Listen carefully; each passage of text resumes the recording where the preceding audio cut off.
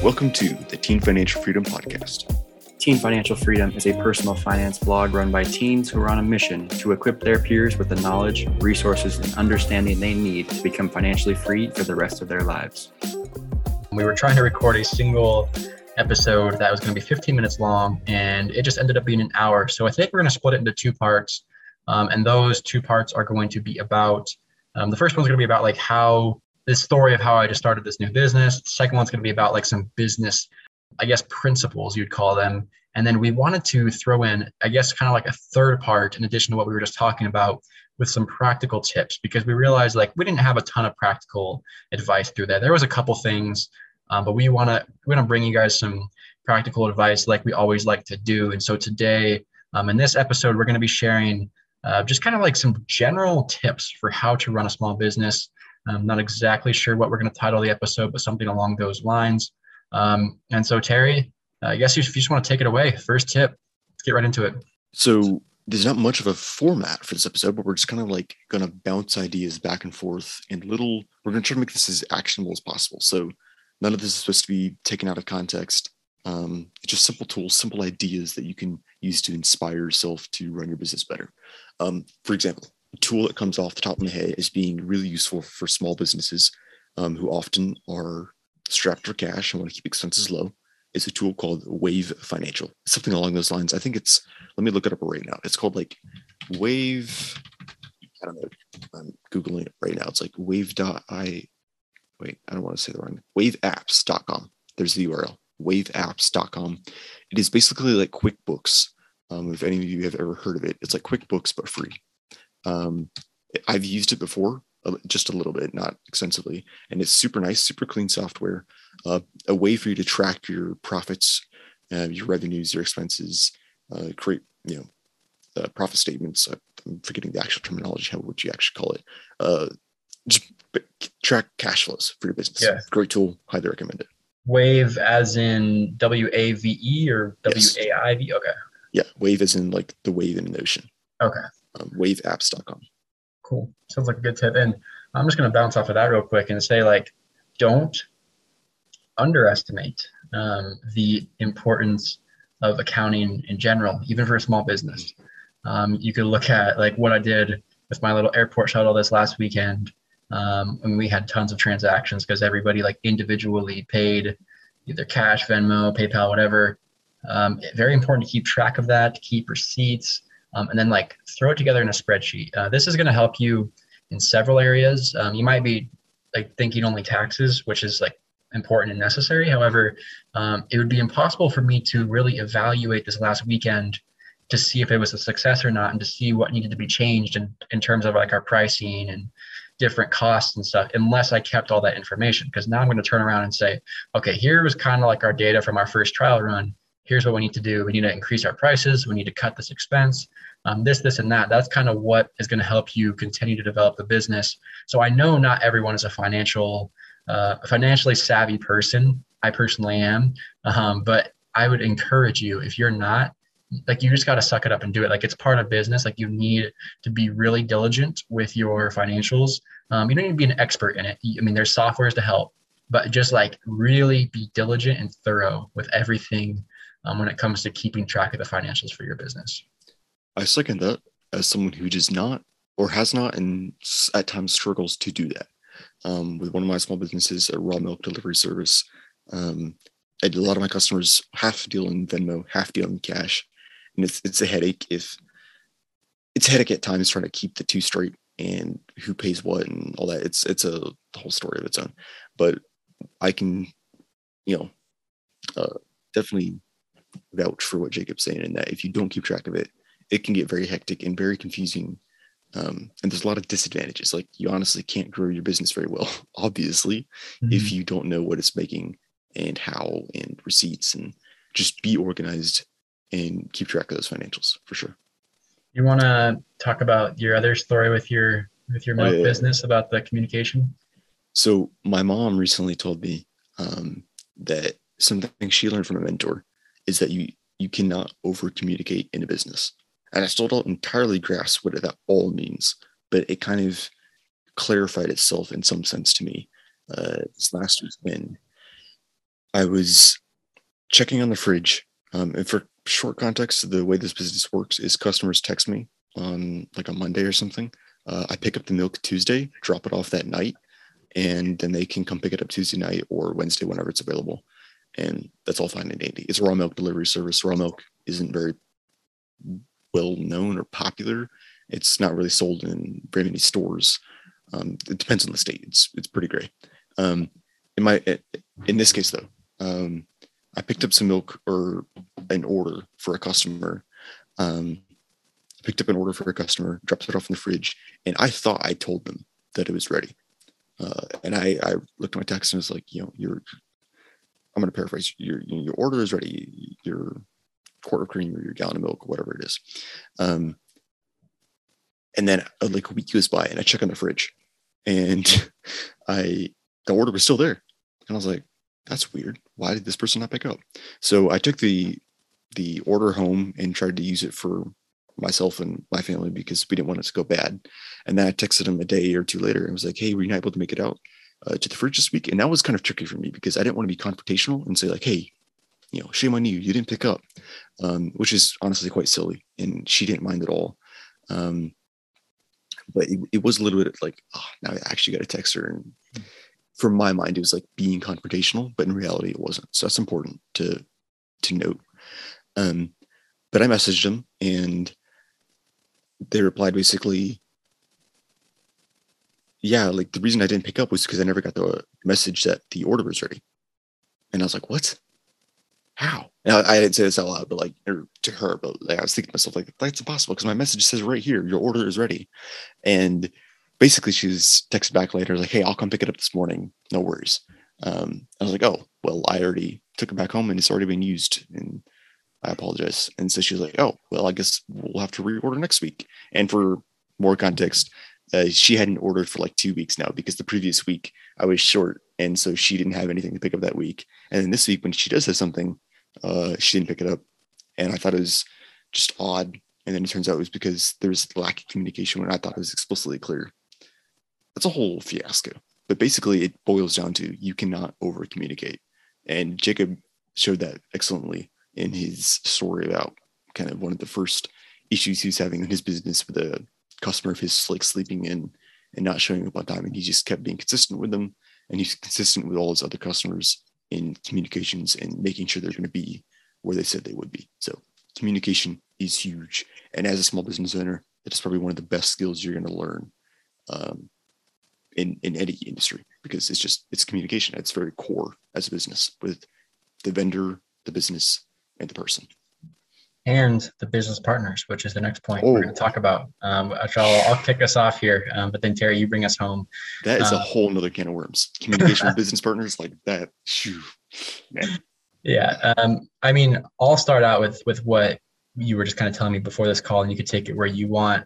But it's funny that you brought this up because I had the exact same experience.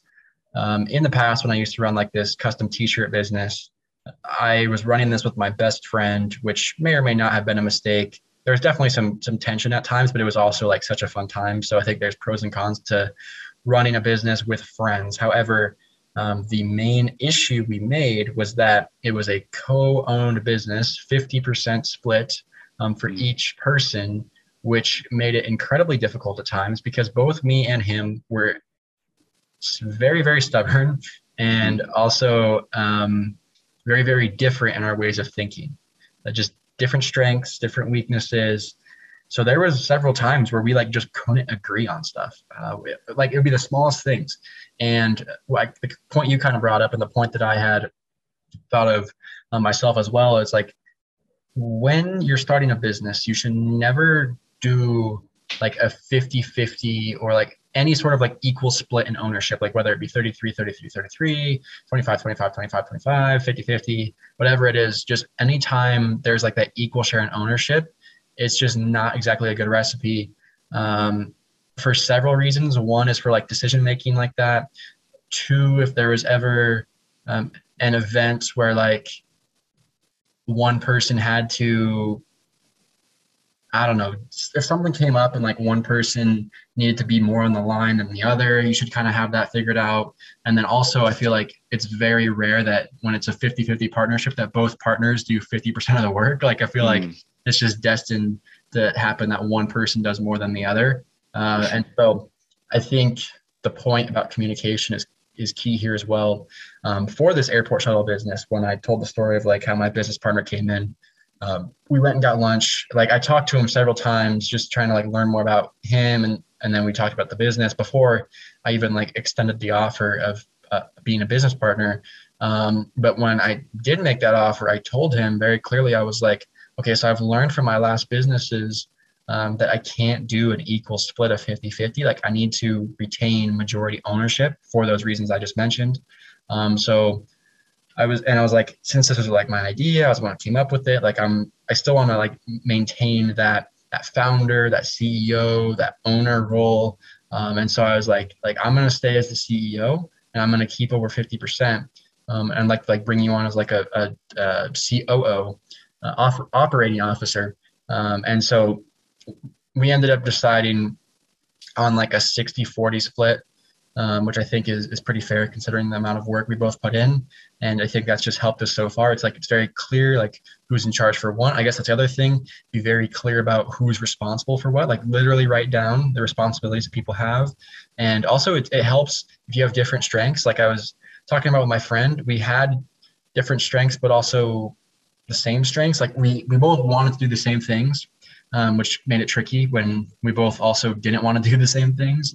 Whereas with my new business partner for this business, we have completely different interests. He's interested in marketing and art. And I'm like, heck no, I'll stick with like finance and like technical, like LLCs and like stuff like that's my cup of tea, not, that stuff. So anyways, just be open about that communication with business partners. If you're going to get a business partner, structure it wisely, just to put it lightly. I don't know if you want to add anything to that, Terry.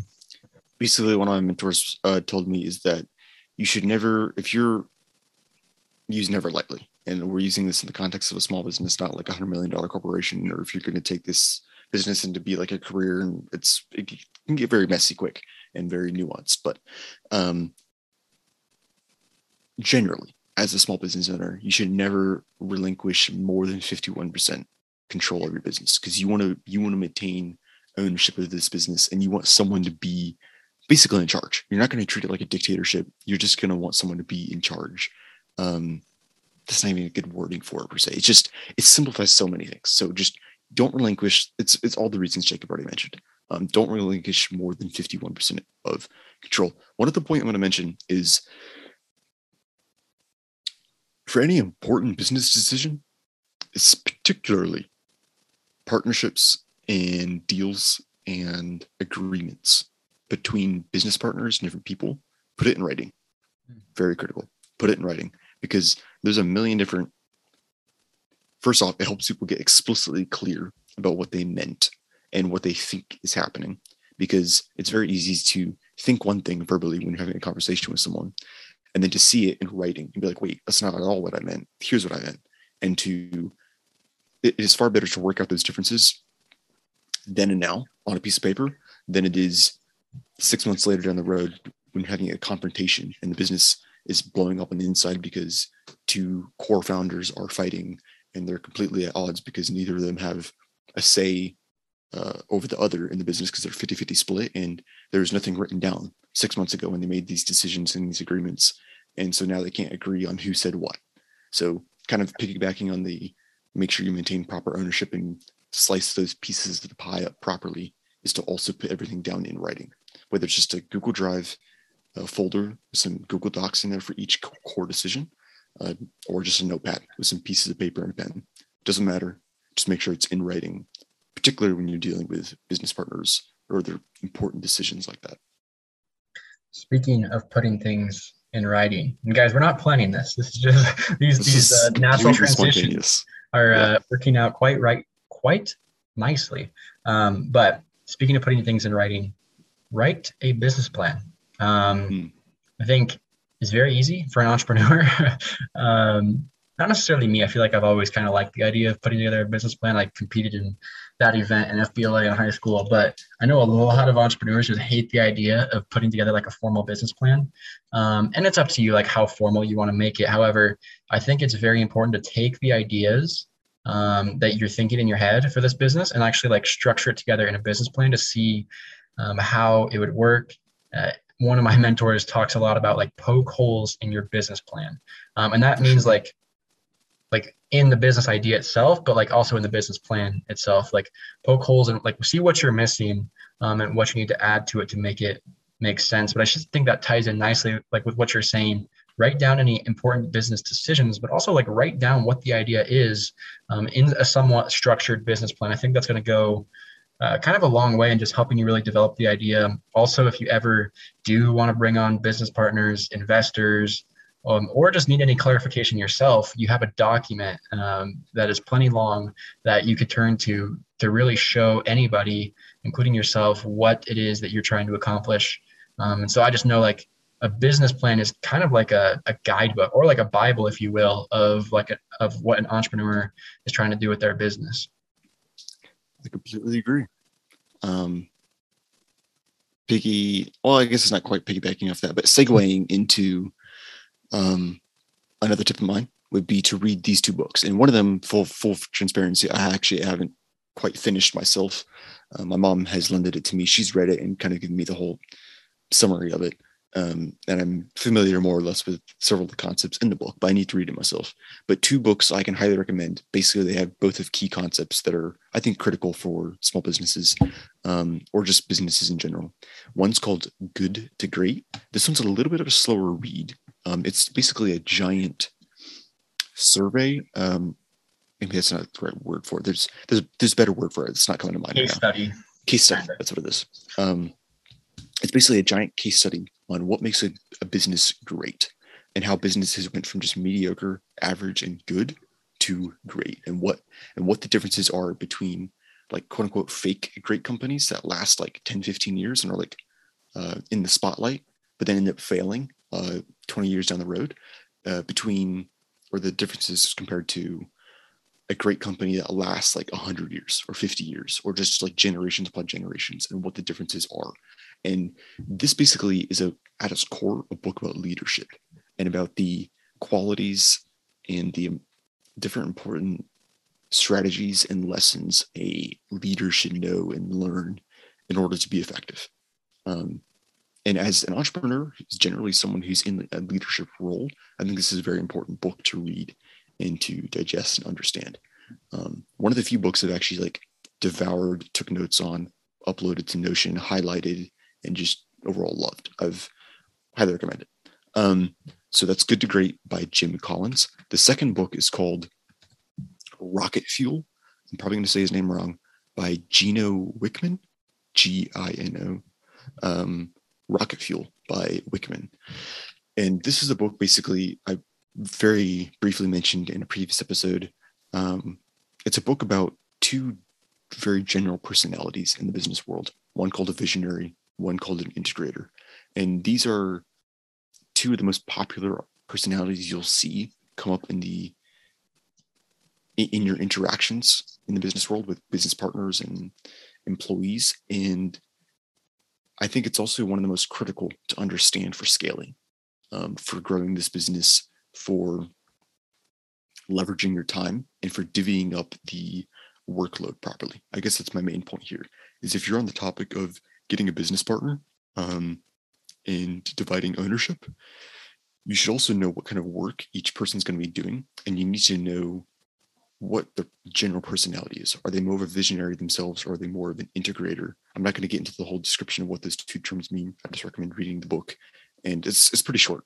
Great read, really actionable. My mom absolutely loved it and highly recommended it.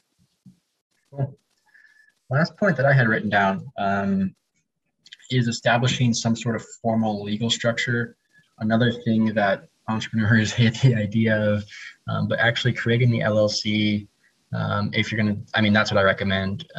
But I guess depending on your situation, maybe you go with a different legal business structure. I know Terry and I have both done LLCs before.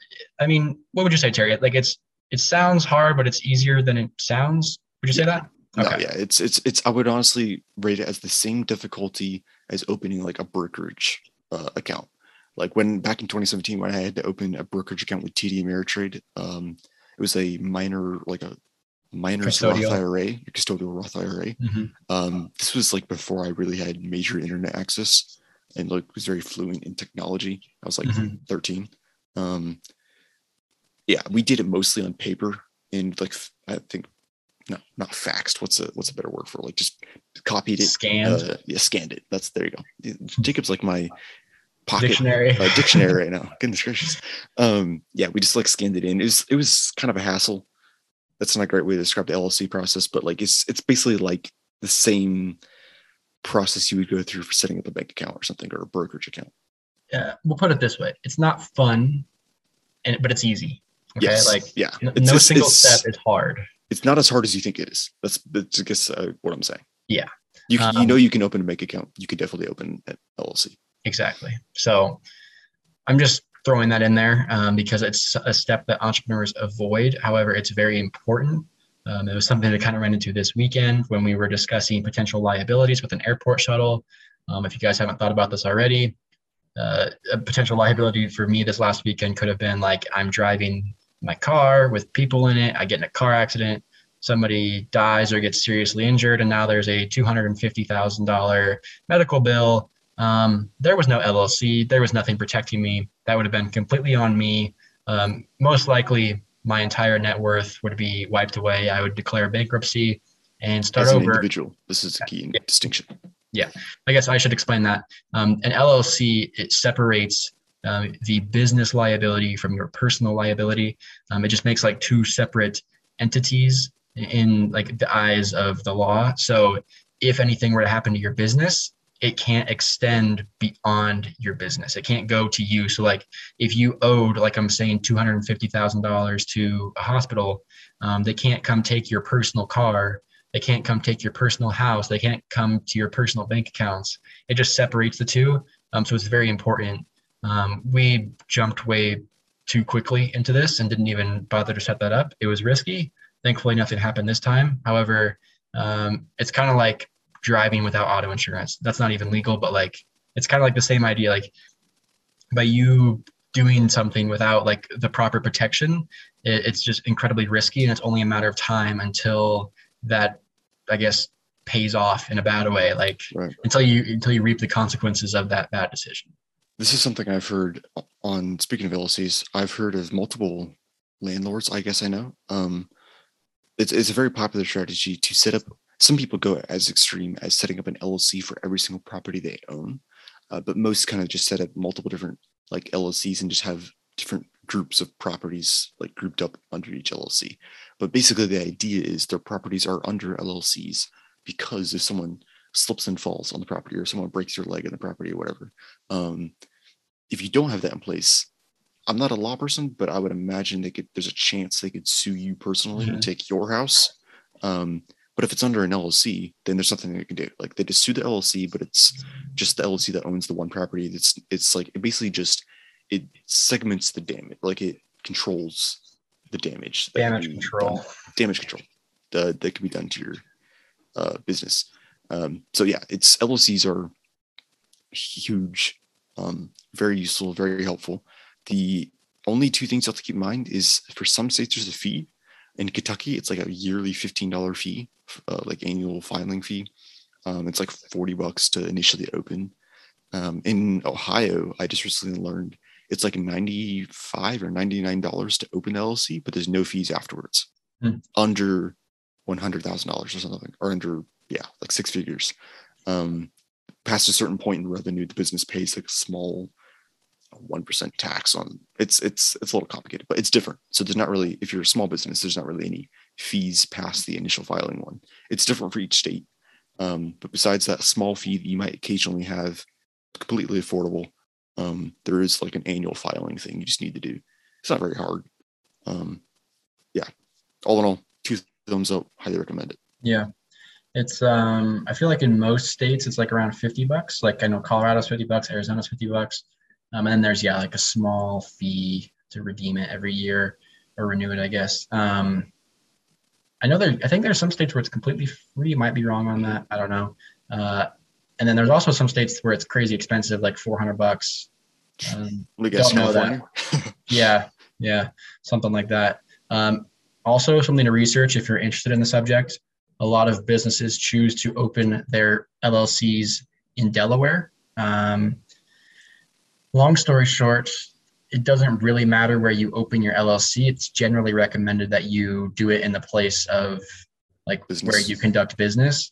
However, you can really do it anywhere, especially if you're like an online business or if you kind of do services outside of like if you're not confined to a specific location, you could do it anywhere basically. And the reason why they picked Delaware is because Delaware has very friendly business owner laws. Like they favor the business owner over the customer. I don't know the exact details of that. That's something you could research if you're interested in. But just know like each state has different fees, different renewal fees, and then different like benefits as well. So definitely something you could research if you're really getting into it. But rule of thumb, especially for small business owners, if it's your first time, just open one in your state, get used to that process, and then you can figure out that more advanced stuff later. But yeah, that's pretty much all I have to add for this episode. Terry, you want to add anything else before I wrap it up? Nope. Besides, I also heard on the same idea of the LLCs, I've also heard of some people opening them up in Wisconsin for privacy. There's different reasons you would open an LLC. Some people might do it to manage like an investment fund or, different things. But some people open them up in Wisconsin, even if they don't live there, specifically because of Wisconsin has some laws that like favor privacy. If you don't want to be identified as the owner of a particular asset or business or pool of assets, et cetera, et cetera. But that was interesting. Sounds like something you guys are doing with your crypto fund there. What? Seems suspicious. Anyways, guys, we're going to go ahead and wrap this one up here. Hope you enjoyed this episode of this little mini series on just all things business. We started with the story, got into some principles, and then finished here with a couple of practical tips. So hope you guys found that interesting. If you did, let us know. If you have anything you'd like us to cover in the future, let us know. Any questions, anything. We just would love to hear from you guys. You could email us at teenfinancialfreedom@gmail.com. Terry's mentioned our Discord server before. Just in general, if you go to our website, teenfinancialfreedom.com, go to the resources tab, there's everything you need to know there. Email, Discord, social media, literally everything is there. So if you just want anything or want to hear any of our recommendations or anything like that, hit us up there. Other than that, hope you guys enjoyed this episode. Hope you have a great rest of your day, and we will see you guys next time. Thank you for listening to the Teen Financial Freedom Podcast. We would greatly appreciate it if you could subscribe, leave a review, and share this with someone who needs it.